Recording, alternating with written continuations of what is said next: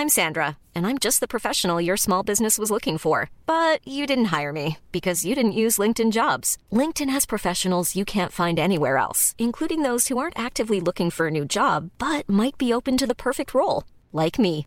In a given month, over 70% of LinkedIn users don't visit other leading job sites. So if you're not looking on LinkedIn, you'll miss out on great candidates like Sandra. Start hiring professionals like a professional. Post your free job on linkedin.com/people today. Mom deserves the best, and there's no better place to shop for Mother's Day than Whole Foods Market. They're your destination for unbeatable savings, from premium gifts to show-stopping flowers and irresistible desserts. Start by saving 33% with Prime on all body care and candles. Then get a 15-stem bunch of tulips for just $9.99 each with Prime. Round out Mom's menu with festive rosé, irresistible berry chantilly cake, and more special treats. Come celebrate Mother's Day at Whole Foods Market.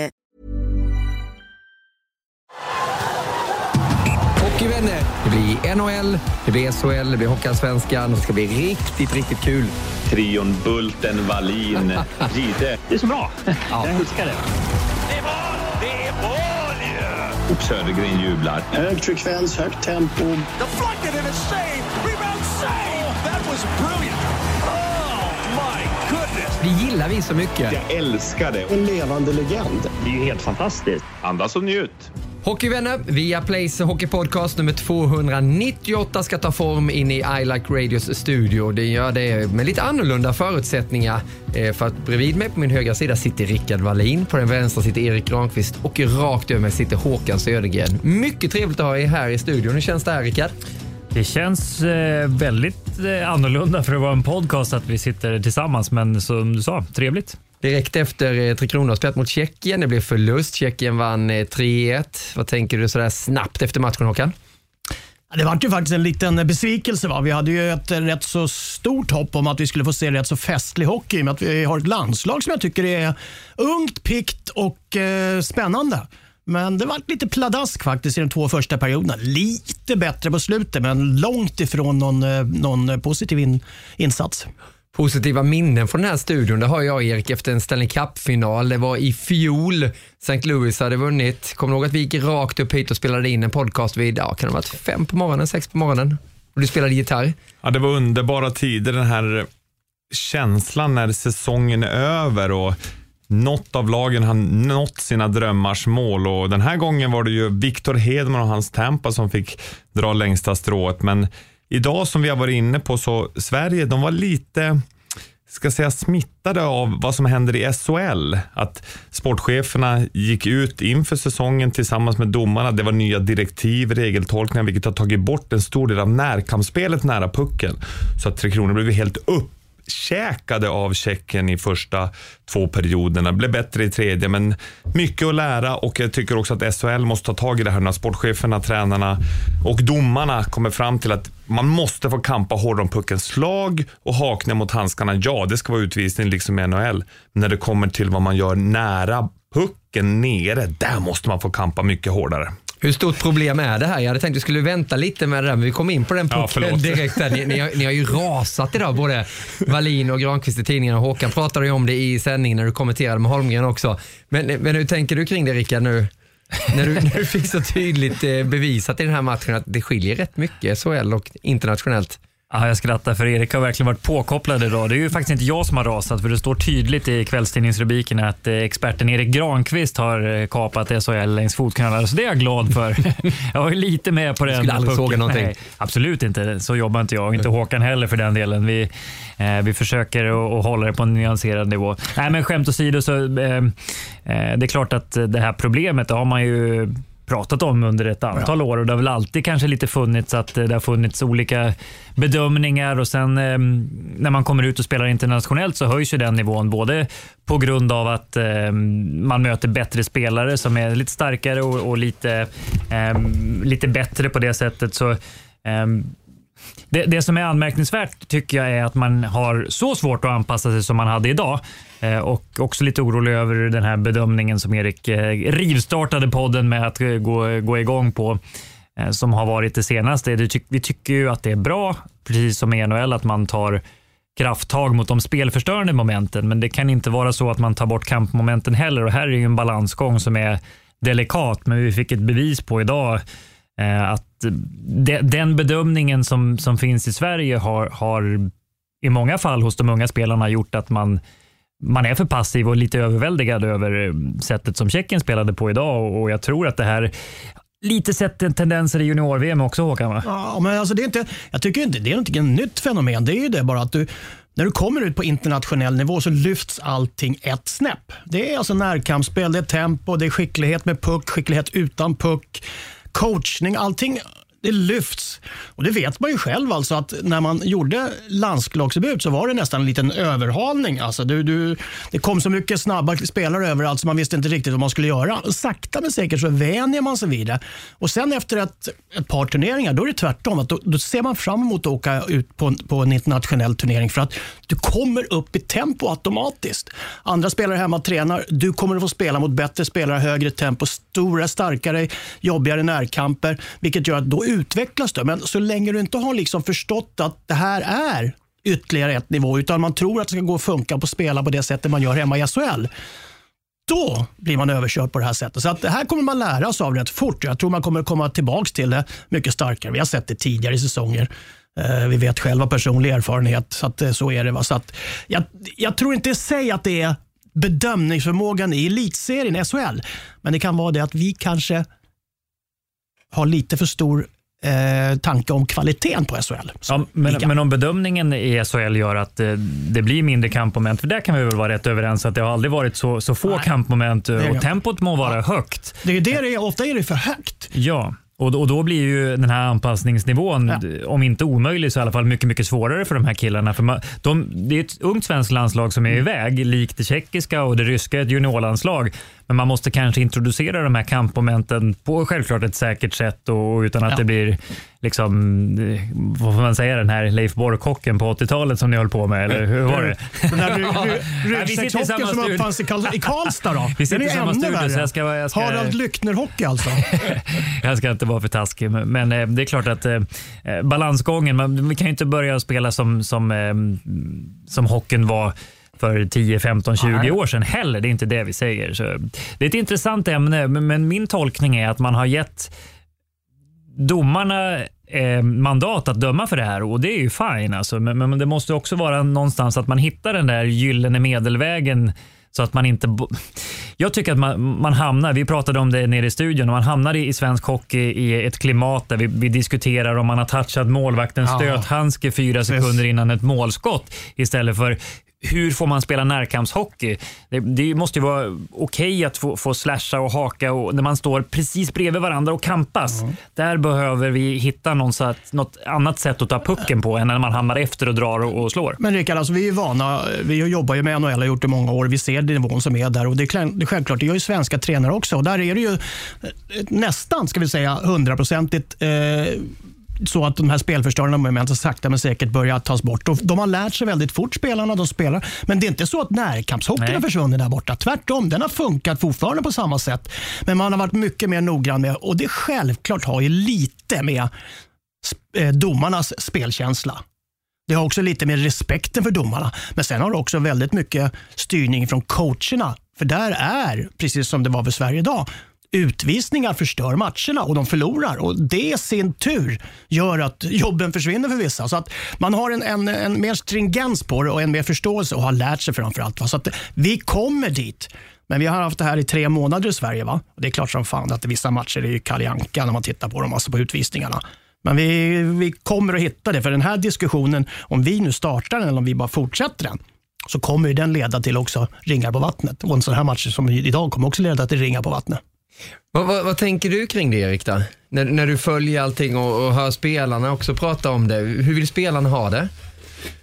Spelarna vill ha det som det har blivit jättebra i NHL. Kampmomenten är kvar. Du får slå nere mot pucken långt ner på klubbladet, men inte mot händerna, och inga hakningar upp, vilket ger skickliga spelare mer utrymme. Men just den här förändringen som har blivit då initierad av sportcheferna då, som har gett domarna mandat, Det har ju gjort att glappet har blivit enormt och jag ser ju i stort sett varenda SHL-match. Alltså jag sitter ju med 2-3 skärmar igång samtidigt och stundtals har det nästan varit parodi alltså. Kommentatorerna har det inte lätt, de sitter nästan och skrattar. Nu ska vi se vad som hände.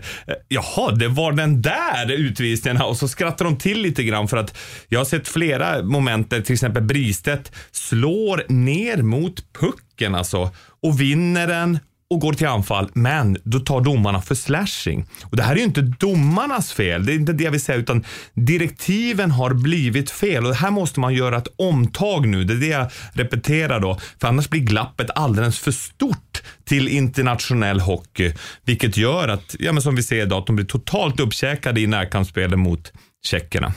Men har det blivit för mycket också det här? Jag tänker på oss från media, att man direkt har varit någon incident som har hänt, att det är någon som drabbas av en hjärnskakning, vilket är för jäkligt. Det är skillnad på att spela fult och spela tufft, det ska man ju ha med sig. Men att det blåser upp för mycket debatt kring det och så ska man strama åt allting och det ska vara utvisningar hit och dit. Är det ett sådant klimat som råder ut att man blir lite rädda på något sätt också? Att SHL ska vara en snäll liga och det ska vara lätt att spela ishockey, alltså lätt att man ska få köra vidare? Alltså min åsikt i det här fallet är ofta det att när det kommer skrivbordsprodukter som ska genereras ut och pådyvla spelare, typ att man sitter vid ett konferensbord och säger men det här är en bra lösning, det får spelarna. Det är mycket bättre när det kommer en reaktion från spelarna på isen och så har man en debatt mellan tränare och spelare och domare om hur det här ska dömas. För att det är mycket bättre. Då är det en praktisk utformning av arbetsmiljön och de saker och ting som man känner måste förbättras. Både på spelarens säkerhet men också antagligen för att få lite underhållning i spelet. Men när det kommer en skrivbordsprodukt då är det lätt att det blir missförstånd och att det inte egentligen beslutet som genereras. Var inte det. Nej, men alltså beslutet som genereras missförstås på vägen eller styrs inte på vägen och så blir det av den här effekten. Det är möjligtvis det som jag tror att kan ändras på lätt. Men som jag har fattat det så har spelarna också varit med och påverkat att det så här ska bedömas. Så det är inte så att sportcheferna satt sig i ett rum och låst dörren och bestämt att det ska bedömas för slashingar, utan det här har varit någon slags workshop i SHL. Men som ofta någonstans som Håkan säger på vägen från den här alltså visionen. Ja, exakt. Visionen om att vi ska ta krafttag mot det, så blir det att man fokuserar för mycket på en specifik sak kanske. Och jag såg någon statistik på det att alltså slashing-utvisningar hade gått upp med väldigt många procent och så var det ungefär samma på alla andra. Så när man lägger fokus på ett så är det lätt att det har blivit så flera gånger. För något år sedan så var det, jag kommer inte ihåg vad det var, de här Slowfoot, kommer ni ihåg den säsongen? När man fokus på det, det var så mycket böter så de hade kunnat bygga om liksom hela SHL-kontoret för alla böter som betalades in. Och sen är det plötsligt, nu är det inga Slowfoot. Vad har det hänt? Var det så att alla bara åkte och sparkade undan skridskorna på varandra ett halvår och sen försvann det? Eller, det är inte min bild i alla fall, utan jag tycker att det blir, jag vet inte varför, men fokuset från domarna när man nu tar sig an den här uppgiften, det är inte att väva in det i en redan bra produkt. Och återigen, vi har bra domare i Sverige, det är liksom vettiga personer. Men jag tycker att de måste bli coachade på ett sätt också och ge feedback på att det här, vi behöver styra den lite grann, den här bedömningen så att den blir relativt samma för alla, vilket är jättesvårt eftersom alla tycker och tänker och reagerar olika. Det är helt omöjligt. Men generellt sett så har vi tappat kampmomentet och det har vi pratat om det tidigare, men jag tycker att det aldrig varit så kanske tydligt som nu. Men ser du någon skillnad på SHL kontra Hockeyallsvenskan i det här, eller är det en linje som går rakt igenom? Jag tycker att det är en linje som går rakt igenom egentligen. Jag kan inte säga att jag ser någon större många konstiga utvisningar i Allsvenskan också på det sätt som Erik beskriver. Va?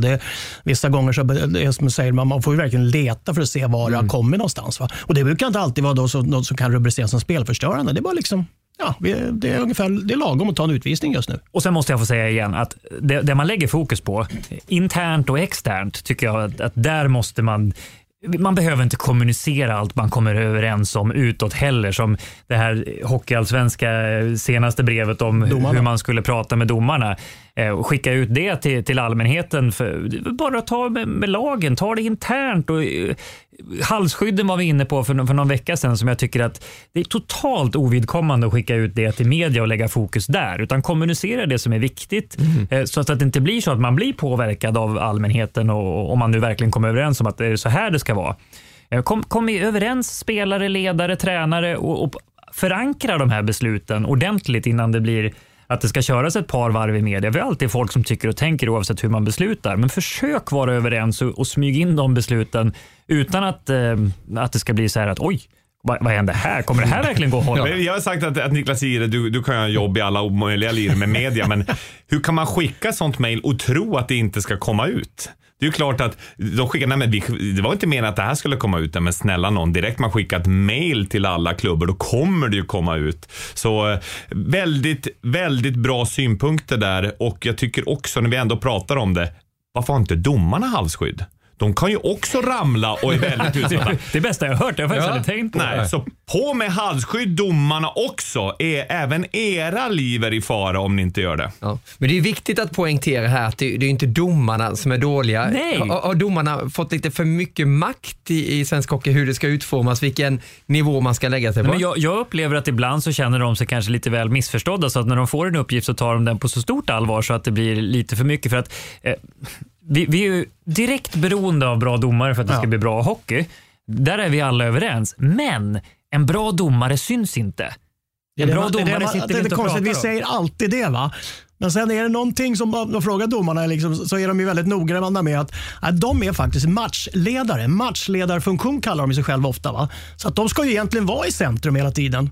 Så att det här är ju någon fråga om vem som vill synas mest och bidra mest, va? Absolut, och jag vet inte hur man ska komma till rätta med det, men jag önskar att spelare och domare kunde förstå varandra bättre, så att de inte... Alltså, jag har ju aldrig varit med om en spelare som blir lugn av att bli avsnäst när man är arg, till exempel. Och jag pratade lite med min kompis Daniel Westner, så jag känner igen honom, som ju var den argaste av de arga hockeyspelare som jag träffat, och han var ju svart i ögonen hela sin karriär. Jag fick följa honom när han dömde en division 1-match i Grums för något år sedan i hockeyklubben. Och han var ju som en liten, han var hur lugn och fin som helst. Jag trodde nästan att han gick på Valium eller något när han åkte runt där. Men han tar sig an dömandet på det sättet att man ska försöka ge spelarna den tiden att förklara och försöka hålla en schysst nivå och med kommunikationen. Och där tror jag är den stora skillnaden i NHL kontra i Sverige, att man är så rädd för att ha den här dialogen. Sen kan ju dialogen tendera i att det blir vid varje beslut att någon ska prata också om domslut och klaga och sådär. Men just förståelsen nummer 1, för att det inte ska bli det här vi mot dem. Försöka jobba tillsammans. Det hade varit det bästa. Jag vet inte hur man kommer dit. Det kanske du har. Du tror att du kan baka din mening också, Erik. Alltså du kan ju leta efter domare som haft en bra ton. Ja. Alltså du har fått någon mothugg ibland, du har blivit avsnäst ibland, du har fått prata med dem, de har kommit och prata med det. Så att det är liksom hela tiden och vi kommer ju ofta tillbaka till det, va? Att det måste finnas någon form av samförstånd, att du känner varandra så pass väl, va? Det är ingen nackdel att känna en domare väl, det är ingen nackdel att kunna prata med en domare på ett riktigt sätt. Och återigen, om du tittar på NHL-matcherna när man får höra med öppna mikrofoner, så har de ofta en rätt så bra kommunikation. Coacher, domare, spelare, domare. Inte alla spelare, men kaptener oftast. Va? Så att där tror jag ofta att det flödar rätt så bra språket. Och det är samma när du tittar på i din karriär, så har du vissa domare som du kan komma ihåg. För just du kunde prata med dem. Du kunde få en riktig avhyvling ibland, va? Och du kunde få ett riktigt skämt ibland emot dig. Så att det finns fortfarande... Det är det man söker ofta när tonen var. Och det är ju spännande. Det är inte bara Westner som gammal avdankad lirare som har blivit domare nu, utan det är många. Och jag skulle rekommendera många att fortsätta på den banan, för att dels kan de göra en stor insats, för de förstår bägge sidor. Sen finns det lite stålar att tjäna som domare. De har inte dåligt betalt inte. Nej, det är ju en jättefråga att rekrytera domare ju. Och jag vet inte hur man ska komma till riktigt. Samma sak, alltid samma fråga. Jag kommer ihåg, jag pratat om det länge, vem kommer vilja döma?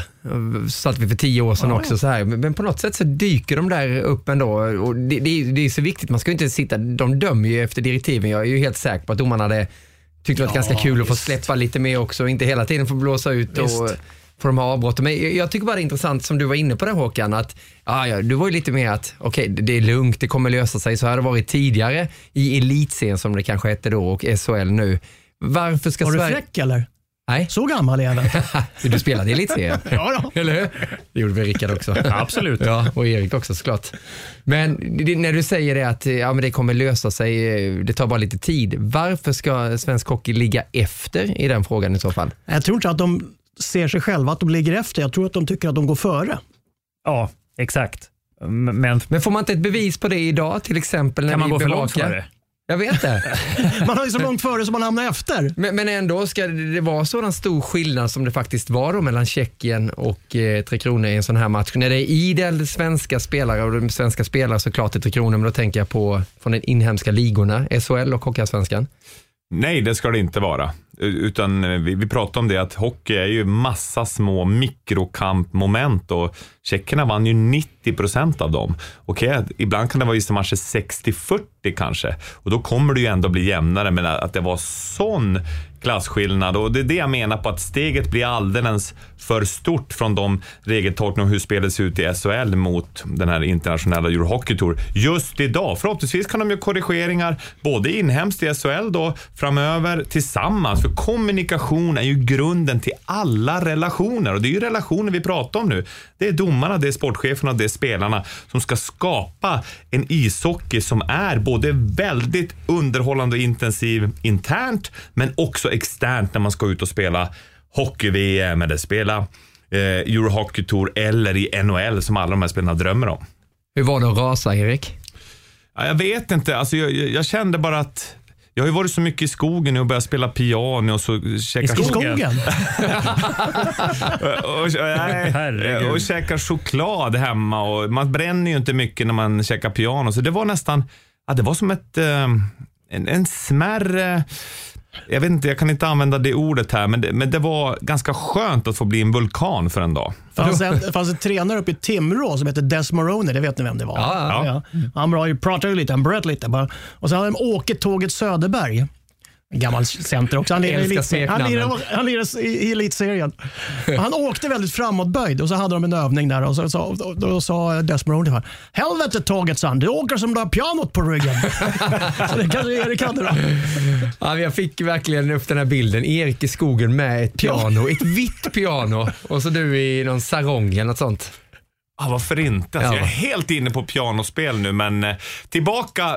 Vi kan inte ta det piano i svensk hockey om vi ska ta det här vidare. Vi måste hitta sätt att förändra det här så att vi blir mer slagkraftiga i närkampsspelet. Ja, för om vi spelar upp den här matchen som var då, plocka ut 3 spelare som du ändå tyckte var helt okej då. Man får väl säga så efter en sån här match, Rickard. Finns det något i Tre Kronor som du tycker stack ut?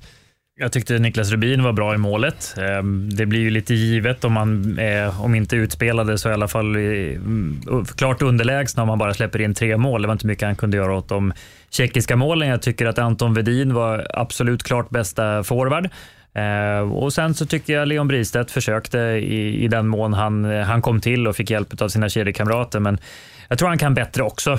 Den gode Bristedt liksom övriga. Max Friberg måste jag nämna också, som jag tycker faktiskt gör sig riktigt bra internationellt, och han har ett sånt sätt att spela också, liksom Bristedt, att det inte bara spel med pucken, att vi fokuserar mycket på skills i svensk hockey och hur man ska spela med pucken, och jag är ju själv numera lite ungdomstränare för i och för sig väldigt unga tränare, men jag upptäckte att när man gör övningar och gör träningar så är det ju extremt mycket grejer som man tränar på med pucken. Alltså, och sen så ser man hur lite man har pucken på en match. Jag kommer ihåg Tommy Samuelsson brukade rita något så här diagram som slutade i att man kanske är runt pucken 5% av tiden man är ute på isen i ett bra fall.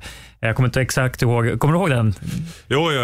Han ville ju visa att även Micke Johansson då, som just jobbar som skillscoach nu, som var så skicklig, Arvika-Micke, han hade ju pucken mest i laget, och det är ju ändå bara några sekunder. Alltså. Det är ju under en minut man har pucken som individuell spelare. Max en minut. Alltså, Gretzky kanske hade en minut. Ja, längre än så har man ju inte pucken på bladet, absolut inte. Om man har mycket speltid i powerplay så kanske man har den där, men man tränar alltid på att ha pucken och göra grejer och sådär. Så hur utbildar man spelarna från tidig ålder, och till exempel ta en tackling är det ju mycket snack, spela närkampsspel, det kanske där man måste börja också, inte bara vrida upp ryggen och förvänta sig att ingen tacklar den heller. Ja, det där gör ju Svenska Hockeyförbundet ett stort jobb. När vi pratade om en tidigare podcast att 11 hockeykonsulenter åker runt till alla och når ut till 5000 ledare för att just prata om det här närkampsspelet. Alltså man spelar blad mot puck, lära sig ta en tackling, lära sig ge en tackling, separera motståndaren från puck. Nu för tiden tacklar man ofta mot händer och mot klubban. för att dels undvika att bli utvisad men på det sättet vinna pucken. Så det görs ju insatser nu, men vi kunde inte se skörda frukt från det i den här turneringen ännu, men det kommer ju med in i framtiden. Men vad är visionen där om vi ändå pratar om hur man vill att spelet ska bedömas och domarnivån ska vara? Vad ser man då om du har lyssnat till de här hockeykonsulenterna? Kan du ge oss någonting? Hur ska man spela om 10 år närkampsspel? Ja, närkampsspel är att man änglar. Alltså, vi pratade om det någon natt här. Jag sa att det är en rak båge. Du skrek, det finns inga raka bågar. Och så här, finns det något ord? Jag pratade med, det var ju Fagemo och Christian Karlsson som var konsulenter där nere i Skåne här om veckan. Har ni något bättre ord för angling? Nej, det hade de inte. Men det är att man åker in angling, det är när du sätter dig på fisk på en krok. Ja, det tänkte jag också. Angel betyder vinkel. Ja, men har ni något bättre ord?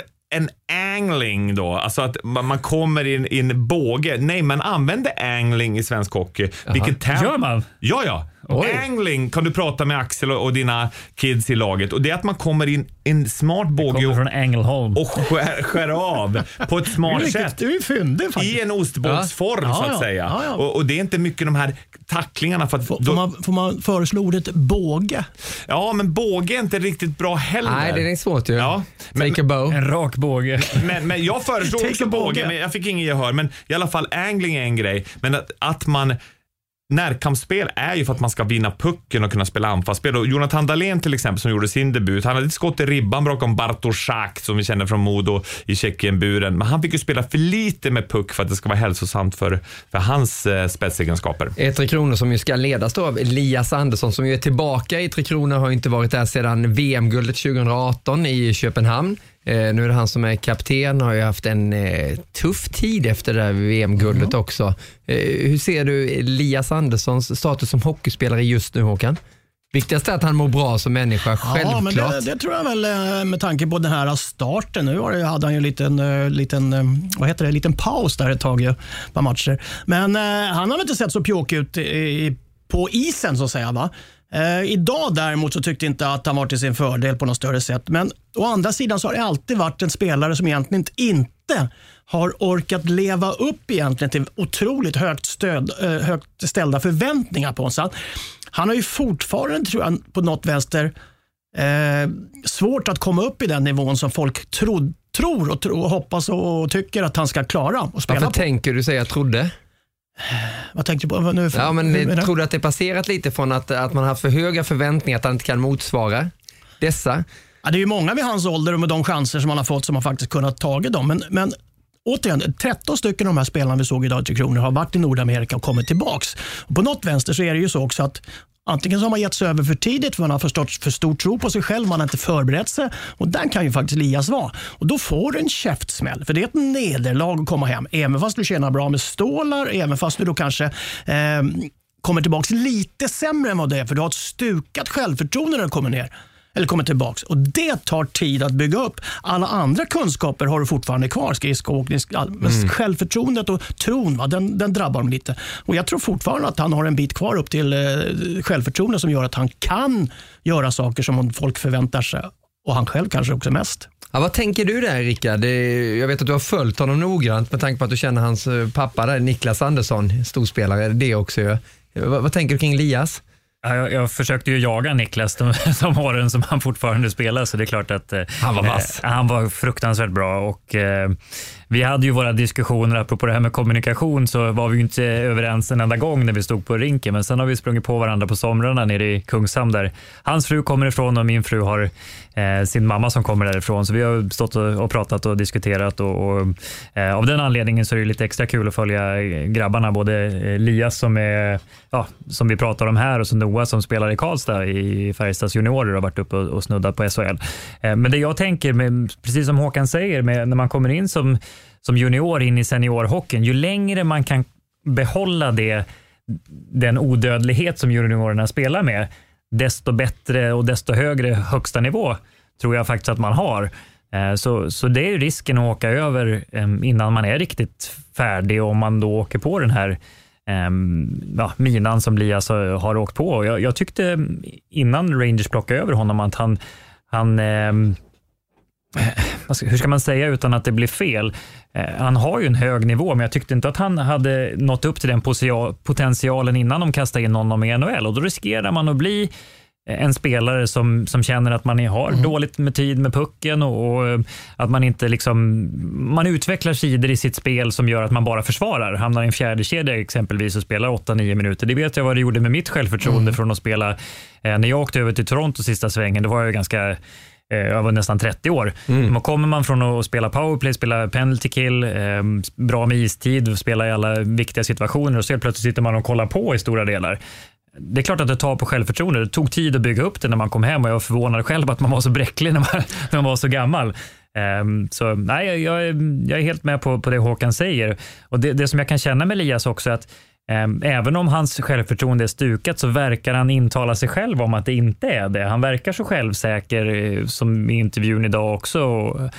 Han är inte rädd för att sticka ut hakan, det ska man ge honom. Så det är ju en kille som har väldigt mycket så här, integritet tror jag och tro på sig själv och sådär. Men han skulle kanske tjäna på att ta ett litet steg tillbaka där och bara låta spelet tala ett tag. Den känslan får jag. Och det känns också som att han är på lite rätt väg och stanna ett år till i HV och förhoppningsvis få en bra säsong där. Och jag tror att han kommer bli en riktigt, riktigt bra och nyttig spelare. Det som syns med honom idag är att han behöver höja sitt tempo. Han behöver bli lite snabbare och rappare för att hävda sig på den absolut yttersta nivån. Det tror jag. Och hur fixar man det, Erik? Ja, man tränar fys på ett smart sätt. Jag håller på att utbilda mig i det och börjar förstå att det är först så bygger man karossen på bilen så att säga va. Och sen så trimmar man motorn. Jag ska gå in kanske i detalj på det senare. Dock ej idag. Men när köper man däcken då? Ja, däcken. Man behöver framförallt behöver han tanka med högoktanig bensin inför lördagens match. För det var lite diesel i buggarna. Jag skulle vilja se honom i en ny omgivning också som vi pratade om i studion. Att han vaskar om även så att han får en ny omgång. Varför inte Dahlén och Elias Andersson tillsammans? Han har gjort 6 poäng hittills på 8 matcher i HV. Det blev en avstängning efter en ful tackling där han blev avstängd där 5 matcher och det hjälpte ju inte heller att hitta spelet. Så att det som Rickard är inne på, det finns ju 2 grejer du inte blir av med. Jag har försökt som människa många gånger att bli av med både kroppen och hjärnan. Men under det här, under det här livet... Du försökte bli av med hjärnan? Och sen karossen. Nej, men alltså jag försökte ju på massa olika sätt. Självmedicinering och sånt tidigare, men tack och lov så kom jag ur det. Men hur det än är så är ju det här fordonet, kroppen, behöver man ju med sig. Och en högintensiv sport som hockey, det måste du ju ha fart på buggarna. Och hjärnan, det är ju den mentala coachingen. Det har vi pratat om förut. Han skulle må otroligt bra. Jag vet att man har Magnus där i HV71 som jobbar med. Men att börja få en självbild som är enligt verkligheten och jobba därifrån. En som hoppas att det ska gå väl och ge resultat är såklart Johan Garpenlöv då, som jag har tagit ut Elias Andersson och gjort honom till kapten också. Det är Åkerblom och Ragnarsson som äntligen får jobba lite nu, Håkan. De har ju fått åka runt och titta på matcher, det är ett jobb också, det förstår jag. Men nu får de ju coacha. Kör de övertid ikväll då? Ja, säkerligen. Men nu får de ju coacha lite också. Den här coachstaben, vad står de egentligen? Vad har vi dem? Ja, framförallt så är de väl lite rinkrostiga med tanke på att det inte har varit så mycket att göra för dem. Och det kanske man måste säga att det är ju en färskvara. Och landslagscoachningen har ju oftast varit och lidit av det problemet av att det är svårt så att säga att komma in i rytmen då, för dem, kanske ännu värre än för spelarna. Och de brukar ju då först under ett VM egentligen vara uppe i gasen lite va. Nu tror jag inte det hade någon större anledning att klaga på ikväll va? För att det var nog inte, om man pratar om förberedelse vad som helst, så tror jag att det här bara var det här blir något litet uppvaknande och vi kommer få se ett bättre till Kronor. Men jag tror att det är en rätt så bra trio. Det var väl inte den första tanken som, där tror jag faktiskt att en pappa Dahlén var intänkt som Garpens favorit till att bidra lite. Men det är en konstellation som känner varandra, en konstellation som har jobbat i Allsvenskan på vissa nivåer. Både Ragnar och Ragge och Åkerblom har ju haft sina uppdrag va. Garpen var länge i Djurgården och assisterade och coachade också, så att alla har ju en bra erfarenhet på bägge sidor av båset. Va? Så jag tror att det här är en bra kombo, men det tar lite tid när det sätter sig och just att de kommer upp i matchtempo även de. För jag tror att de har svårare ännu svårare att hitta tempo än vad svenskarna hade mot tjeckerna då. Och det måste ju vara speciellt också med tanke på urvalet. Och vi vet ju att Garpenlöv har blickarna bort mot Nordamerika. Vad var vi över 100 svenska spelare, säger man ju vi, när det är så pass fin siffra. Och men de ändå förlorar ikväll. Ja, och då får han jobba liksom, det är ju inga dåliga spelare här ändå, men det är ju långt ifrån ett landslag egentligen, om du förstår vad jag vill komma till, Rickard. Ja, men det här är ju en del av hela den här Eurohockey Tour, att det är en utbildning för spelarna att vara med här, och därför har han tagit ut ett ungt landslag. Det är väl medelålder på runt 24 år. Och så här får ju förbundskaptenerna jobba, inte bara i Sverige. Ja, kanske KHL har en annan pool att ta av, eftersom många av de ryska toppspelarna spelar på hemmaplan. Men det är också en annan verklighet i år med tanke på att NHL med största sannolikhet inte kommer att vara färdigspelade med sin grundserie när VM är, om nu VM blir av och vart det nu blir av och VM startar. Många frågor. Så jag tror att Johan Garpenlöv måste ju ha en betydligt tydligare plan med spelare från Europa än ett normalt landslagsår. Så jag vet inte, vi pratade innan om att Erik, du sa att man trodde att man kunde vinna en VM-plats i november, om jag ska vara lite taskig mot dig. Man kan i alla fall stärka sina aktier, det kan vi vara överens om, men det var ju inte någon som gjorde det idag i alla fall, om man är intresserad av att spela VM. Får jag citera Lundell? Det handlar om att man bygger något. Man bygger. Och det är det man gör. Alltså en riktigt bra prestation här i Karjala. Helt plötsligt så har du i alla fall några procent närmare en VM-biljett. Det lät som du var på K-Rout eller någonting. Jag tänkte också det. Vet du. Det är dags någon till måleriavdelningen. Ja, men ska jag ge lite stöd till dig, Erik, så ska jag dra en historia då från verkligheten, det vill säga min egen karriär. Oj! Ja, men det började ju faktiskt så att man hade ju då på den tiden då när det var elitserien, varför Vikingarna? Ja, det hade vi också. Men när man gjorde landslagsdebut så gjorde man ju ofta det i den här skedet. Augusti, september eller november. Ofta då dubbellandskamper. Och då gjorde man det så att säga då var det Sverige ofta i november. Och sen så var det ju Svästja då, va? Den gamla härliga. Gillar du det? Där kan jag fortfarande den där Vingårdslåten alltså. Nej, men då gjorde man alltså först dubbellandskamper, det var ofta mot ryssarna. Gjorde man 2 bra matcher då var man liksom på gång lite. Gjorde du sen ett bra i Svästja, gick man till Pudding och sådär. Pudding så här, kan du lägga undan de här byxorna till VM så att de passar väldigt bra på mig? För då hade du fäste du bara ett annan färg på överdelen, va? Så skrev man sitt nummer i dem där och så la Pudding undan dem till VM och så var man klar, va? Redan i december? Ja, man kunde göra det. För då kunde du faktiskt också, i det läget var det inte så många som kom från Nordamerika, så då kunde du få ett besked alltså från landslagsledningen att du kan börja förbereda dig på VM. För då var det ju så, va? Då var du tvungen att träna lite extra vid vissa perioder, för att då hade du ingen möjlighet. Då var ju VM tidigare, så det gick rätt ofta efter slutspelet precis, så då var man tvungen att förbereda sig. Så att det ligger lite i vad du säger. Gör du 2 bra turneringar i Karjala och i Svästja, då är du nästan hemma alltså på ett VM. Mm. Ett VM som man drömmer om nu, precis som du var inne på, så vet man inte vad kommer hända. Kommer det spelas? Kommer det vara i Belarus eller Vitryssland? Det kan vara möjligt att spela i Belarus som det ser ut där. Alltså. Det är helt hopplöst om de tar det beslutet. Var det inte du som sa att de har ju ingen corona där, har han sagt, så det hade varit perfekt. Ja, det ska vara det är väl det enda de inte har där också. Ja, förutom skygglapp. Ja, vi pratade mycket om det för några avsnitt sedan, just vad VM kommer gå, men det är ju turbulent och det är ett märkligt år som vi är inne i, och riktar man bara hockeyblickarna mot det så är det ju tufft att styra Hockeyförbundet just nu. Det är ju ny generalsekreterare där nu, Johan Stark, som har tagit över efter Tommy Bostedt, och han har kommit rakt in i det här. Vincent Stenberg har pratat med honom om just det ekonomiska. Hur mår ishockeyförbundet rent ekonomiskt? Det har varit också absolut en påverkan på oss. Vi har varit ganska stort sparbeting på oss där vi skruvar och spar på ganska mycket. Det får ju effekter såklart även för ett ishockeyförbund då, såklart. Men vi hanterar det och min absolut största oro är absolut för våra föreningar, kanske primärt elitföreningar just nu. Ett stort fokus från ishockeyförbundet just nu, det är egentligen att säkerställa i samtal med politiken att stödformerna, att de diskussionerna fortsätter och förlängs, att man inte tror någonstans att det tar inte slut efter Q4 2020, utan vi vet ju inte riktigt vad det här tar vägen. Men om man tvingas spara då? A lot can happen in the next 3 years. Like a chatbot may be your new best friend. But what won't change? Needing health insurance. United Healthcare Tri-Term Medical Plans are available for these changing times.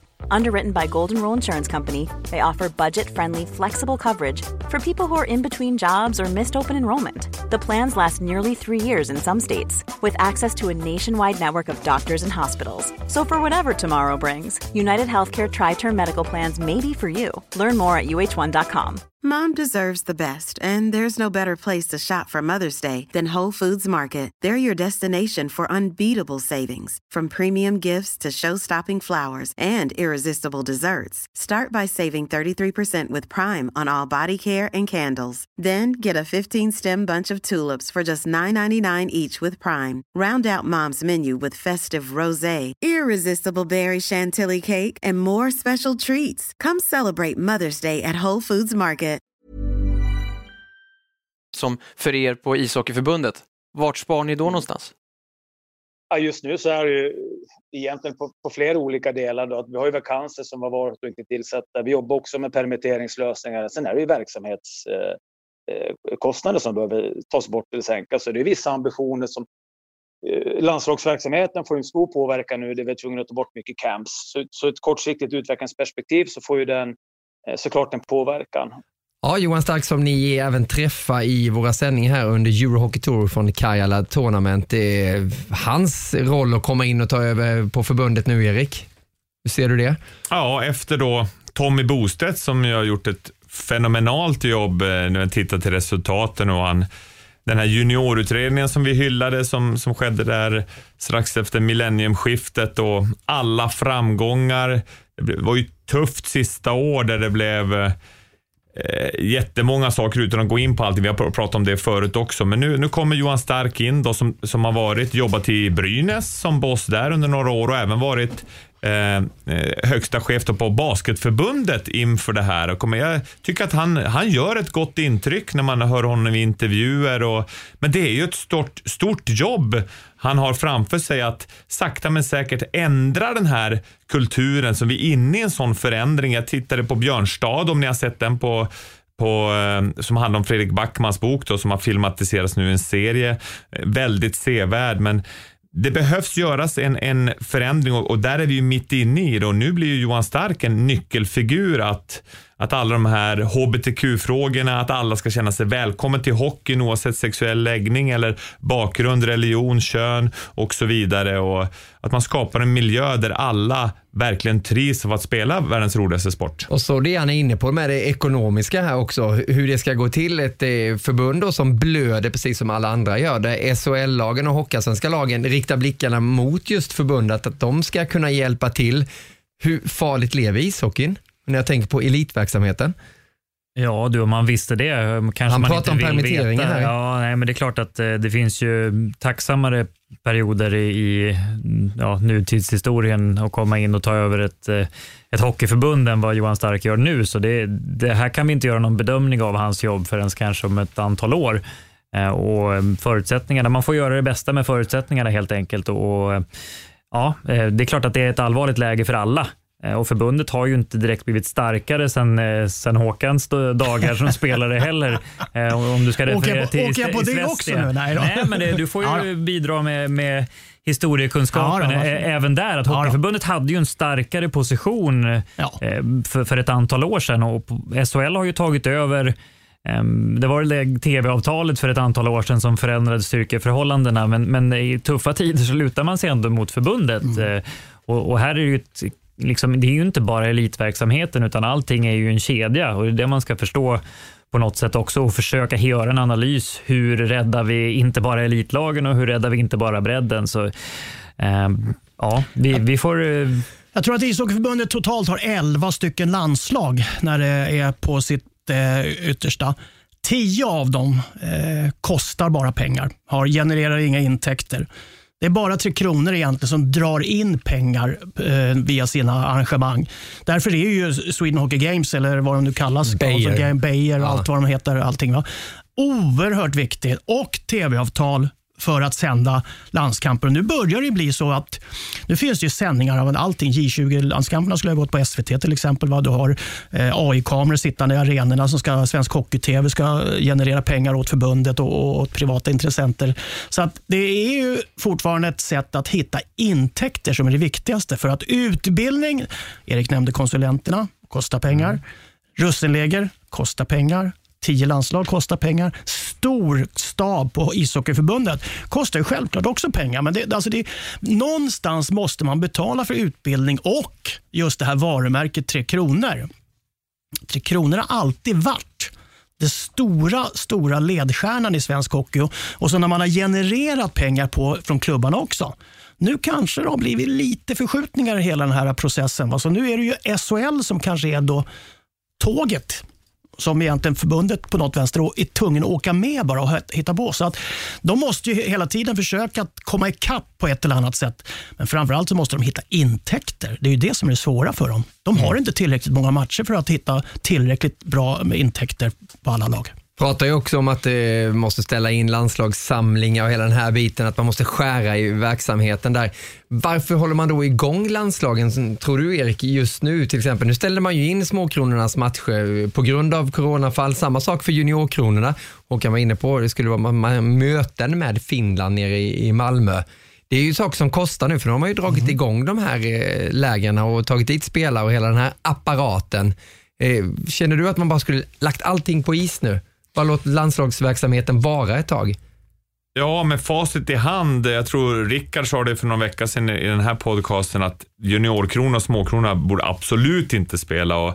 Och du sa även att Karjala inte skulle spelas. Det är skillnad med Karjala, för där har man resurser att ha verkligen en bubbla där ingen åker in smittad. Och därigenom så kan de inte riskera att någon smittas heller, vilket vi då såg. Du var i kontakt med Linus Hugosson som nu är presschef där i juniorkronorna, och han bekräftar ju att det var coronafall i den svenska truppen och därför så åkte de hem. Så absolut att man skulle gjort, när den här andra vågen kom, och Anders Tegnell säger ju, och det är även finska experterna lyssnar på idag, att hockey är ju så känslig eftersom man sitter i båset så tätt ihop även i omklädningsrum. Det är fuktigt och det är kallt, och då trivs viruset bra. Det är därför vi ser så mycket fler fall i hockeyn än i fotbollen, säger de här experterna då, om vi ska lyssna på dem. Så absolut att man inte skulle ha samlat småkronor och juniorkronorna vid det här tillfället. Då hade man dels bara pengar, men framförallt så är ju hälsan viktigast, om man inte hade varit med om den här spridningen. Ja.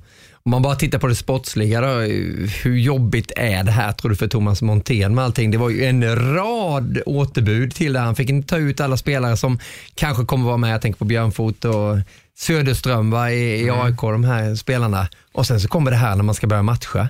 Nej, men det är klart att det är omöjligt att inte få testa spelare och göra sig själv en bild av vad man får där och bygga ett lag. Men det här är ju inte ett år som är som alla andra, så han liksom vi övriga får ju återigen göra det bästa av situationen, och jag vidhåller min ståndpunkt där att det var onödigt att dra ihop laget under de här förutsättningarna och bara riskera smittspridning och allt det där. Jag förstår att man vill väl, och jag förstår att man ville köra det här, men med facit i hand också så blev det ju ett tokigt beslut. Och det är bara att liksom gå tillbaka till ritbordet och försöka göra det bästa, och förhoppningsvis få in någon träningsmatch när laget har samlat, spela internmatcher, vad vet jag, för nu är det den sämsta tiden när allting börjar gå uppåt igen, och vi alla ställde väl in oss på att det skulle gå åt andra hållet, så det är ingen som riktigt har lyckats möta det där i rätt tid, och inte Hockeyförbundet heller när de verkligen hade chansen. Och ska man vara ärlig så vet vi inte riktigt heller kring junior-VM i Edmonton. Okej att de hade Stanley Cup på den bubblan, men det var ju en mycket större apparat då, när man stängde av gatorna och hela den här biten. Här hade man ju faktiskt stängt in sig också i juniorkronorna, men ändå så sker det på ett läge. Det är ju någon som har smittat med sig hemifrån. Och det är ju liksom hela den här karantänstanken då på 7-10 dagar, att sitta någonstans på ett hotellrum och avvänta det här att eventuella symptomer eller eventuella smittor ska försvinna. Det är ju liksom grundtanken med den tänket. Och det hade man ju också borta i NHL på bubblan då. 16 december tror jag det är något där, så Sverige ska åka på träningsläger bort dit för att klara sig, och då har man väl 2 matcher inplanerade, så mycket Kanada och Ryssland, va? Jag läste Kanada samlar sitt juniorlandslag där 15 november. De ska ligga på träningsdag 55 dagar. Oj. Fråga Montén om man tycker det skulle varit intressant. Det hade ju kunnat varit någonting att kunna. Då kan man kanske konkurrera. Det är lite Tichon av gamla ryska skolan. Ja, men det är det som är grejen när vi pratar bubblor. Precis det som Håkan säger, att bubblan i sig är ju inte det, utan det är ju den här inkubationstiden som är intressant. Och den tycker jag det pratas lite för lite om. Och vad händer med alla de här juniorlandslagskillarna nu? Då borde ju de egentligen sitta i karantän i 7-10 dagar, Erik. Eller du räcker upp handen här. Jag räcker upp handen. Jag fick alltid själv reprimander i skolan mellan så att jag aldrig räckte upp handen. Men det gjorde jag föredömligt nu. Tack Rickard att jag fick ordet. Fick en sms nu av Micke Rosell, agent till flera adepter i junior och småkronor. Han säger att den här bubblan, det var ju ingen riktig bubbla i Malmö, utan de hade ju mycket kontakter. Såpbubbla? Ja, det blev en såpbubbla som sprack så att säga. Så det är inte i närheten av det vi såg i Stanley Cup eller vad vi förhoppningsvis nu upplever i Karjala, där man då kommer med charterplan från Sverige till Finland. Man åker buss, möts av sjukvårdspersonal då, iklädda sådana här dräkter från en science fiction-film. Alla tar coronatester, går rakt in på singelrum, väntar på room service och får inte lämna rummet förrän man har fått ett negativt besked på testet. Alltså ett positivt besked att man inte har corona. Och det har vi ju tyvärr då inte sett i Malmö. Men det måste vi ju se i Edmonton om JVM ska kunna genomföras. För det är JVM vi ser fram emot. Montén var inne på det i en intervju. Det kan bli det bästa kvalitetsmässigt vi någonsin har sett. I och med att NHL tycks dra igång kanske i mitten på januari eller i slutet. Robin Lehner sa han trodde 1 februari, det trodde Niklas Lidström också, den auktoritet på NHL-området. Så att vi kan nog se fram emot en otroligt bra. Vilka kan vi få se i så fall då? Nämn några namn. Lafreniere, alltså den som gick draftetta för Rangers, draft 1 Byfield, Lafreniere MVP, trots den här skadan som nästan höll honom till 99,9% borta från fjolårets JVM. Tyvärr så var Dr. Granqvist ute och cyklade där igen. Men det sa inte 100%. Men det finns Jack Hughes, det finns Capo Kakko, det finns så många skickliga spelare som har bevisat sig tidigare på JVM-nivå som nu kan spela ytterligare en JVM-turnering. Tack vare, om vi får använda det ordet, att NHL drar igång lite senare. Men det här kan ju det är ju alltså orimligt att vi pratar om intäkterna till Hockeyförbundet att de skulle kunna lägga alla de pengarna för att ha en säker bubbla för 3 träningslandskamper för J20. Så det var ju givet på förhand. Ja. Man kan ju inte säga att man har säkra former, och jag hoppas att Karjala går bra, det gör jag verkligen, och jag fattar alla de här restriktionerna, men återigen så har man ju inte tagit den karensen som alla NHL-killarna, oavsett om man snabbtestar dem när de kommer till samlingen, snabbtestar dem när de kommer till Finland, så är det någon som har den där inkubationstiden, om den nu är 10-14 dagar med sig in i den här, så säger det puff där också. Jag hoppas att de har bättre sjukrådgivning än så. Men NHL gjorde det ju verkligen och tog tiden. Jo. Den tiden finns ju inte om man ska kompa med klubblagshockeyn. När jag kommer hem till Oslo på måndag, då har jag 10 dagars karantän. Har du? Ja. Får du röka cigarr? Ja, det får jag göra. Det är inte karantän. Men jag får vara hemma och så får jag gå ut på terrassen. Så måste jag få yngsta grabben åka och handla åt mig. Va? Nu har jag bubblat upp i kyl och frys. Alltså, så men det allvaret tar man där. Det är bra exempel. Jo, men all inresa är på det viset. Va? Du kan få vissa lättnader om du har då, så att säga, en arbetsgivare och vissa andra tester och allt sånt där. Men generellt så är det 10 dagars karantän.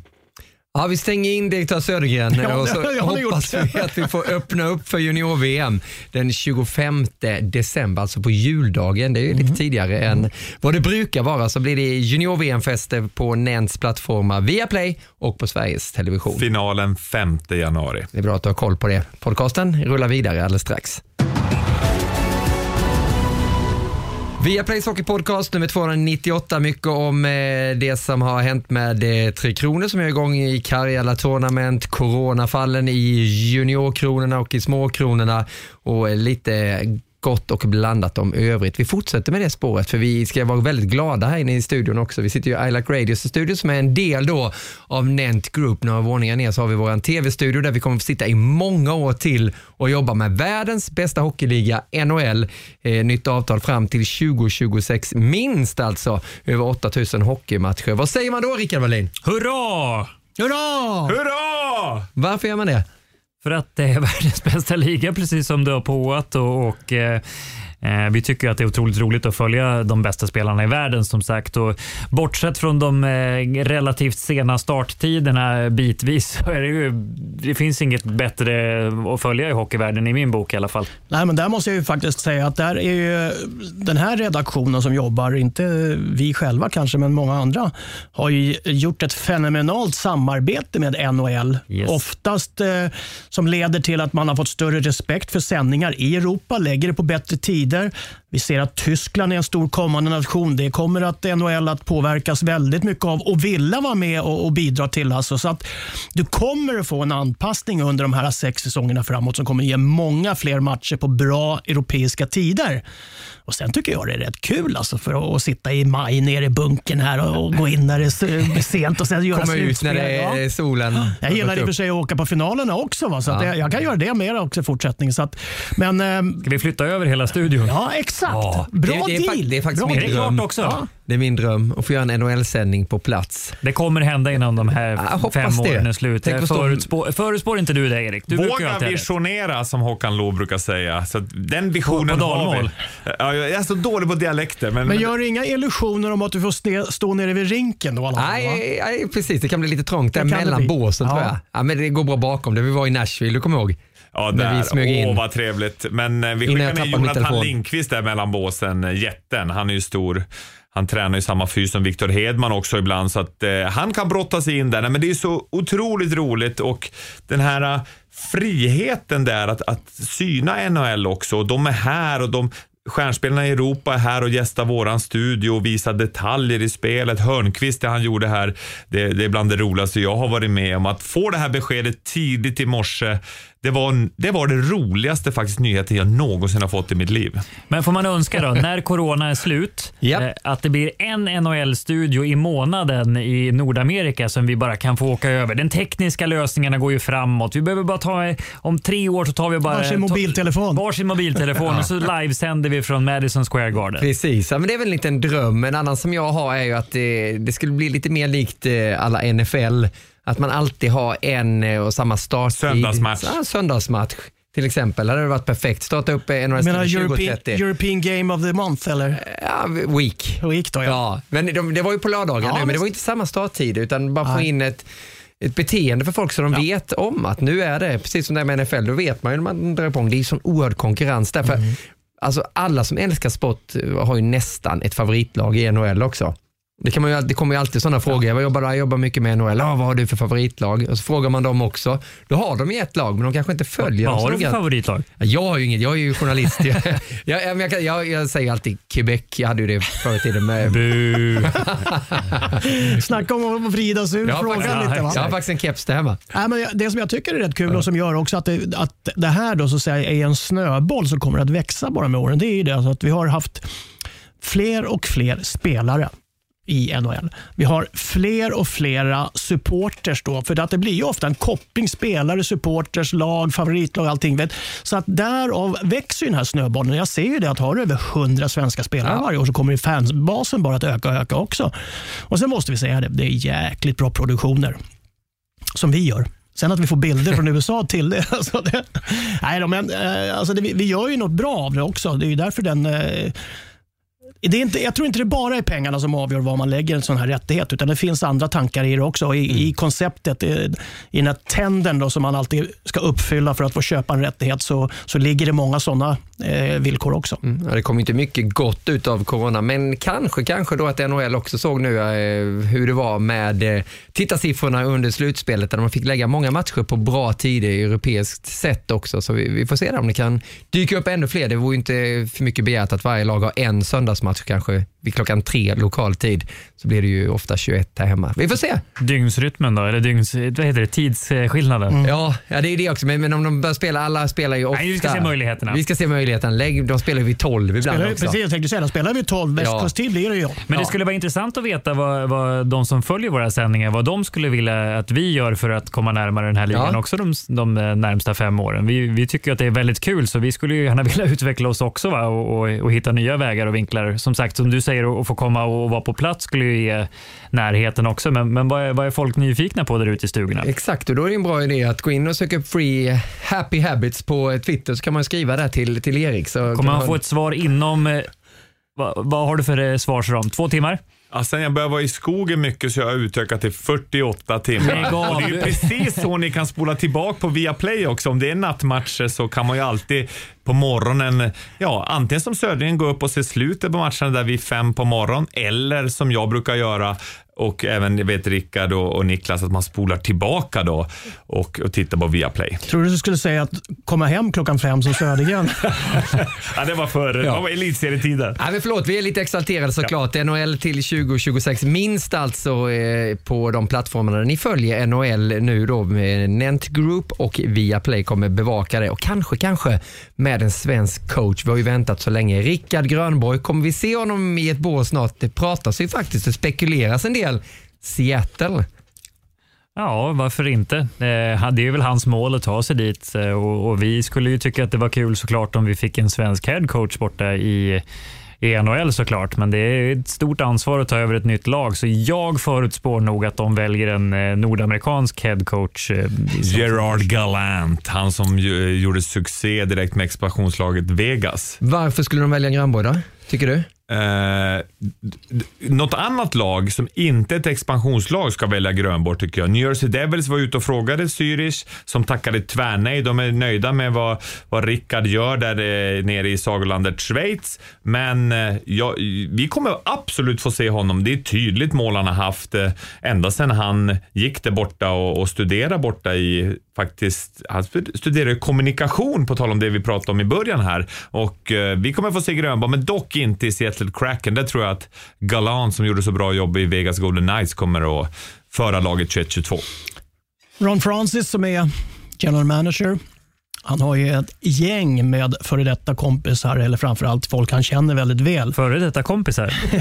Ja, de har inte fått det. De är kompisar bara när de får jobbet, då blir de kompisar igen. Nej, men, så att han har ju en uppsjö antagligen av intresserade. Och då är det, alltså det är tuff situation att välja Grönborg i det läget, för att det han ställer sin egen position på en knivsägg också, va? Och det är klart som sjutton att det inte är så spännande, så att han kommer nog gå för något safe, va? Och då blir det en nordamerikan.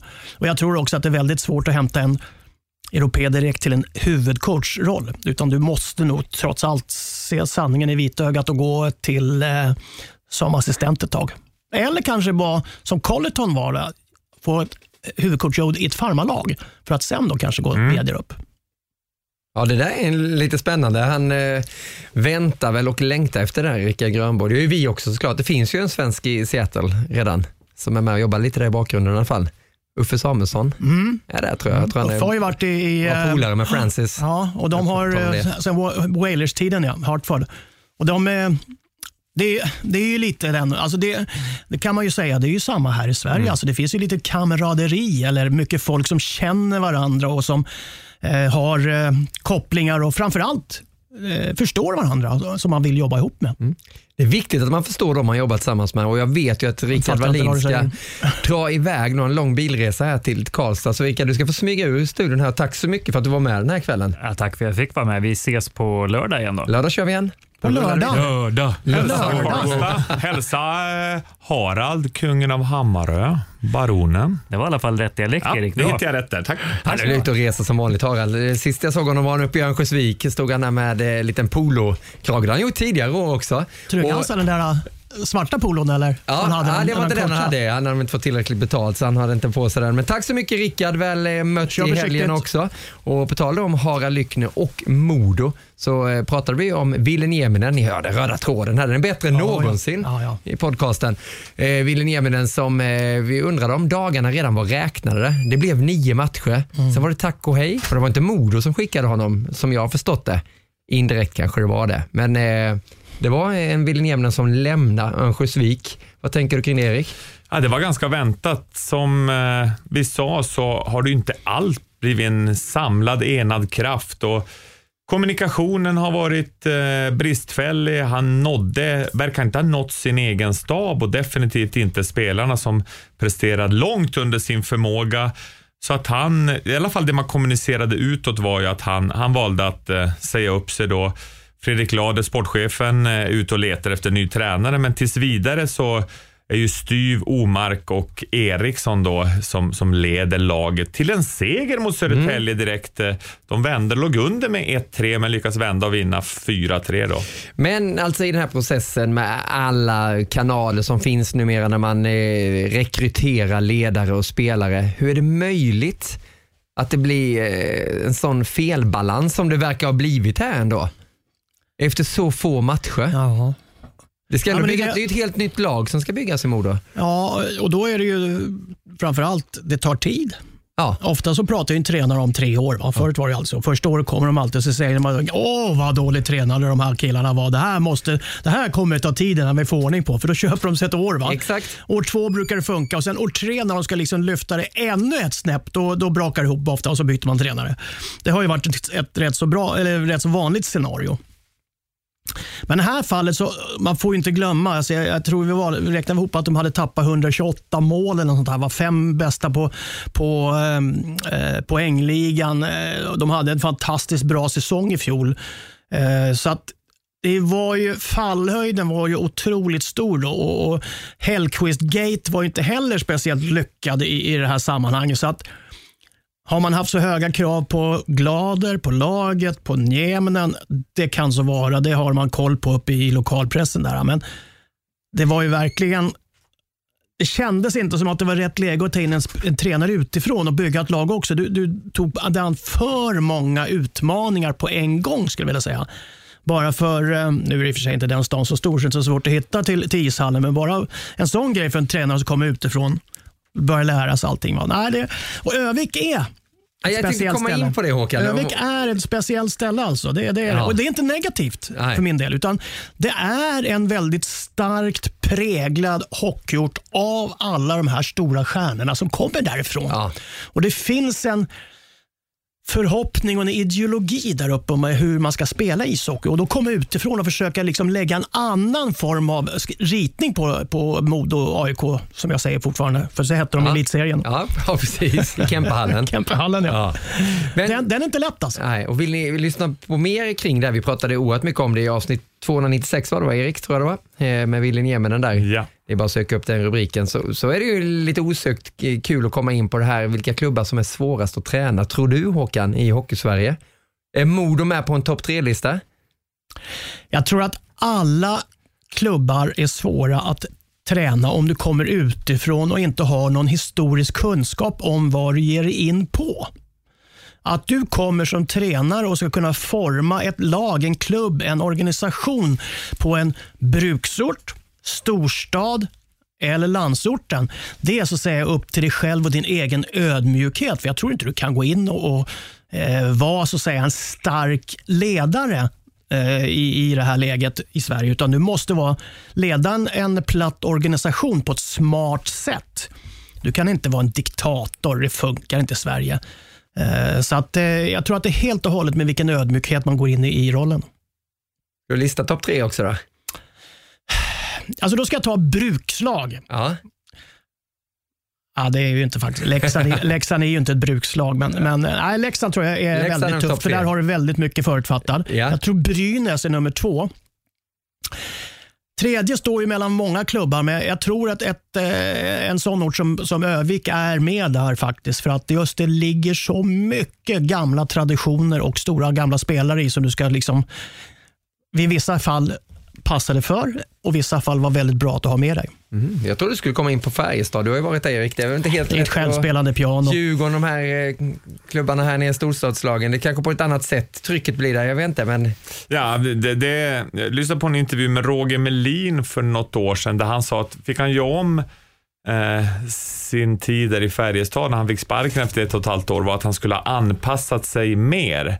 Alltså man kommer in i en sån anrik klubb, Håkan Loob var sportchef då, att han skulle ha att lyssna på Håkans direktiv och anpassa sig lite och inte varit för bångstyrig att bara köra sin egen grej. Det kan ju vara problem om man kommer in i en ny organisation. Om det Tänk om du hade gjort det också. Ja, exakt. Lyssna på Håkan alltså. Ja, precis. Det som är intressant att antingen så får man ju fullt mandat som Abbott till exempel i Rögle, att man står rygg mot rygg. Alltså både sportchefen Chris och tränare Cam, de får mandat. Vi ska förändra, vi ska göra det här till en vinnande förening. Och då tar man de här växtverken och de här problemen på vägen. Men då håller man ihop. Kommer man som ensam till exempel, alltså att Melin ska försöka förändra själv, då blir det ju väldigt svårt, framförallt komma till en sån framgångsrik lag som Färjestad 2006 som precis hade vunnit guld. Men det var en annan historia. Så men det är viktigt alltså, för det är det där vi pratar om lite. Alltså, du måste ju veta var du kommer, när du kommer och vad du ska göra. Och har du då en förening, jag tar Rögle då när du pratar om det, alltså när du tar in 2 killar som dessutom kan backa upp varandra både kunskapsmässigt och arbetsmässigt.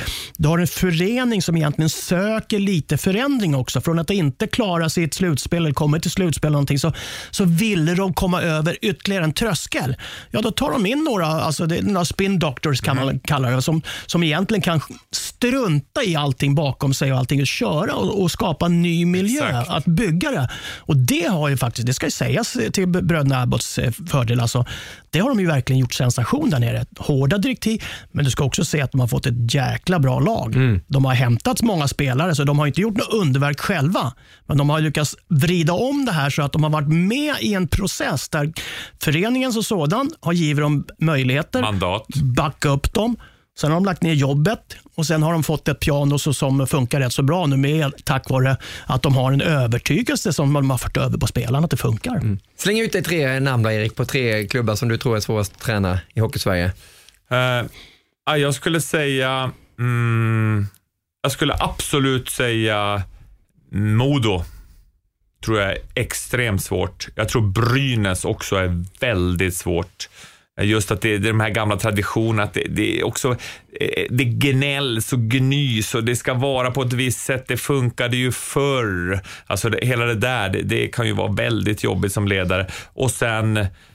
Säger du Djurgården får en snyting? nej, jag skulle säga att Djurgården blir ju svårt eftersom det är svårt att få resurser, att det är svårt att få tillräckligt bra lag. Ska vi ta in det också? Det är inte det du vill ha nu, Niklas, va? Utan då säger jag faktiskt Leksand. Alltså den här lilla byn, hela byn lever med sitt lag och så att säga gråter med sitt lag. Det ska jag säga mina 3. Du då, Niklas?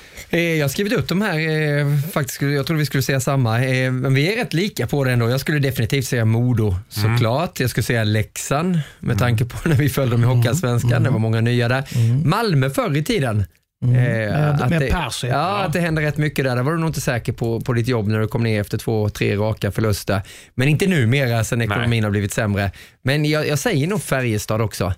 Jag tror det. Jag tror att det är Karlstad är en lagom stor stad, men det är ett otroligt tryck. Det är bara hockey där också på Värmlandspöjkarna. Det är lite don efter person, så att säga. Du måste ha rätt person som klarar de förutsättningarna och är intresserad av att ta den utmaningen och leda ett sånt lag. Så att det handlar ju faktiskt om rekryteringsprofileringen där, av vad du ska ha för tränare som klubben söker. Så att du kan ju alltid skjuta skulden på någon annan där. Ja, på tal om nya tränare, Fredrik Lader söker nu med ljus och lykta. Fredrik Andersson som gör ett kanonjobb i Timrå, gamla Freddan som man mötte ofta, var ju målvakt i Modo. Han var ju sportchef där ett tag också. Ja, sportchef där ett tag. Han är ju hjärtat i Heart of Hockey så att säga. Så att det är ett jättebra namn inför nästa säsong. Sen Robert Nordberg, väldigt spännande coach uppe i Boden, kan jag rekommendera. Han är oerhört skicklig och det är ju ett oprövat namn så tillvida att han är inte så många år, men han tror jag också skulle vara helt obrydd för Modomiljön så att säga och våga köra sin stil. Och sen Kalin också, Mattias Kalin som också är, det är 3 namn till Glader när han går där i skogen. Tänk om de hade tagit Håkan Södergren som huvudcoach, Erik Ranqvist målvaktscoach, Rickard Wallin assisterande, Niklas Kide medieansvarig. Sen fanns det ingen budget kvar till spelarna. Vi hade löst det ändå. Vet du att jag hade erbjudande från Mode någon gång på 80-talet? Är det sant? Ja, jag har också haft det. Jaha. Oj, varför sa du nej då? Du, jag kommer från Stockholm. Jag flyttade upp till Övik. Du var nära att flytta till Örebro. Nej, jag var inte nära. Du får åka helikopter i och för sig. Ja, precis. Nej, men det var rätt kul att ringa liksom, och där var det där liksom, ringde det fel eller? Nej, det kan inte ta upp en stockholmare dit. Alltså, det är samma sak som funkat. Det är för sig, det är flera Stockholm som funkar uppe. Absolut. Ja. Challe var väl tränare där ett tag. Säcken har varit där också. Så att absolut. Harald har ju varit där, till och med han klarar sig uppe. Vann guld 07. Ja. På tal om erbjudande, händer det någonting på din front, Erik? Ja, det gjorde faktiskt det. Jag fick ett erbjudande från KHL. Jag sitter och ser nu att Ryssland leder just nu med 2-0 mot Finland. Du menar U20-landslaget är det alltså? Ja, alltså det är Rysslands U20-landslag och Finland har ju några också U20-spelare med där. Men 2-0 till Ryssland och det var ett KHL-lag som anmälde intresse, men de ville att jag skulle komma över och jobba heltid. Jag sa jag kan komma 2 veckor i december när vi inte har några sändningar och hjälpa till lite, men de ville ha heltid fram till säsongen var över och de skulle vinna mästerskapet, så då tackade jag nej, för att jag har ju, tack och lov, vilket jag är tacksam för, kontrakt med Viaplay nu, men det var faktiskt nya agenten Andreas Johansson. Jag tänkte säga det. Här känner jag att det kommer in en gammal bekant. Exakt, men Andreas Johansson är ju nu agent. Han har bland annat Dennis Rasmussen i sitt stall då, Super 10. Så att han hade kontakter där borta, jag kan inte säga vilken klubb det är, och det var de som önskade mina tjänster, men det blev nej den här gången. Var det mycket pengar? Ja, det var mycket. Det hade blivit ett rejält tillskott i kassakistan, men det finns viktigare saker än pengar. Framförallt så är jag en relationskille som trivs så extremt bra här med er och får jobba med NHL och 3 Kronor. Så att det ska vara något exceptionellt för jag ska byta det här. Ja, det är bra, vi är glada att du stannar kvar. Vi ska nämna ett namn också innan vi stänger den här podcasten. Patrik Alvin. Grattis Patrik, som har blivit assisterande GM nu till Jim Rutherford i Pittsburgh. Han har ju jobbat där i över 15 år som scout, och han har ju blev ju chefscouter för några år sedan. Innan dess var han i Montreal och nu ska han då assistera Rutherford och försöka få Pittsburgh att vinna Stanley Cup igen. Glöm inte det som alla egentligen skulle behöva göra för att lära sig ishockey på rätt nivå. Ta en tur inom Norge. Yes, han har varit i Norge. Han har varit uppe i Boden också för att cirkelslutning. Oj. Men han är från Dalarna från början. Du är en världsvan, vet du. Du var trevligt att bara sitta och samtala så här. Håkan med lite ostbågar framför sig. Wallin tog en massarin.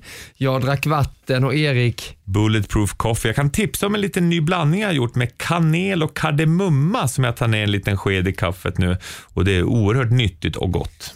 Bra, då skriver vi upp det. Ha koll på det. Glöm nu inte Kaila Tournament som fortsätter lördag och söndag. Det är Sverige mot Ryssland 12.00 TV10 via Play på lördag. Och på söndag så är det Finland-Sverige. Det är dags då 16.00. Yes, och jag Holmgren kommenterar. Och Valentina Lisana Wallner gör debut i våran studio. Varmt välkommen till Valentina. Riktigt vass på hockey och kommer smälta in perfekt i vårt gäng. Ja, det ska bli kul med ett nyförvärv. Hon är varmt välkommen, Valentina här, och det blir lite målvaktskamp, men ni kan ju så mycket mer än målvaktsspel. Ja, men jag är helt inriktad nu på anfallsspel och sådana saker. Så Valentina kör keeprarna. Ja, och ni har en sak gemensamt. Håkan, du och Valentina. Alltså? Ja, båda spelar till Djurgården. Yes. Bland annat. Ja, det var rätt i. Ja. Ja, men det är bra, för hon kommer ju till kanske en final. Är det 2-0, vinner finländarna, eller vinner de över Finland och Ryssland, då är det nästan final. Mellan Sverige och Ryssland. Ja. Sverige som följer då ska spela final direkt då alltså. Ja, jag tycker det. Ja, det blir det ju, ja. Att du menar att Ryssland kan ha 6 poäng om de vinner, eller hur? Ja. Du tänker så. Jag tänker så. Och Tjeckien kan ju ösa på mer. Ja, men Sverige måste ju vinna för att vara med den då. Precis. Det är vinna eller försvinna. Det är det så. Bra, jag skriver ner det i mina programledarkort här. Ja, det är bra. Och så skriver jag ner att podcast... Kan ta citat Södergren kan du säga. Vinna försvinna, det är första gången det har sagt. Skriver jag ner att podcast nummer 298 är till ända. Hoppas ni uppskattar den här lite längre versionen. Men det var trevligt med besök i iLike Radio-studion här från Wallin, Södergren och Granqvist. Tack så jättemycket. Tack själv. Tack själv. Och alla där ute, ha nu en underbar helg och njut av lite hockey också i de här tunga, tuffa tiderna som vi ska igenom tillsammans. Må bäst allihopa. Hockeyvänner, det blir NHL, det blir SHL, det blir Hockeyallsvenskan och det ska bli riktigt, riktigt kul. Trion Bulten, Wallin, Gide. Det är så bra. Jag älskar det. Det är mål ju! Och Södergren jublar. Hög frekvens, högt tempo. Deflected in a save. Rebound save. That was brilliant. Det gillar vi så mycket. Jag älskar det. En levande legend. Det är ju helt fantastiskt. Andas och njut. Produceras av iLike Radio. iLike Radio. Mom deserves the best, and there's no better place to shop for Mother's Day than Whole Foods Market. They're your destination for unbeatable savings, from premium gifts to show-stopping flowers and irresistible desserts. Start by saving 33% with Prime on all body care and candles. Then get a 15-stem bunch of tulips for just $9.99 each with Prime. Round out Mom's menu with festive rosé, irresistible berry chantilly cake, and more special treats. Come celebrate Mother's Day at Whole Foods Market. Mom deserves the best, and there's no better place to shop for Mother's Day than Whole Foods Market. They're your destination for unbeatable savings, from premium gifts to show-stopping flowers and irresistible desserts. Start by saving 33% with Prime on all body care and candles. Then get a 15-stem bunch of tulips for just $9.99 each with Prime. Round out Mom's menu with festive rosé, irresistible berry chantilly cake, and more special treats. Come celebrate Mother's Day at Whole Foods Market.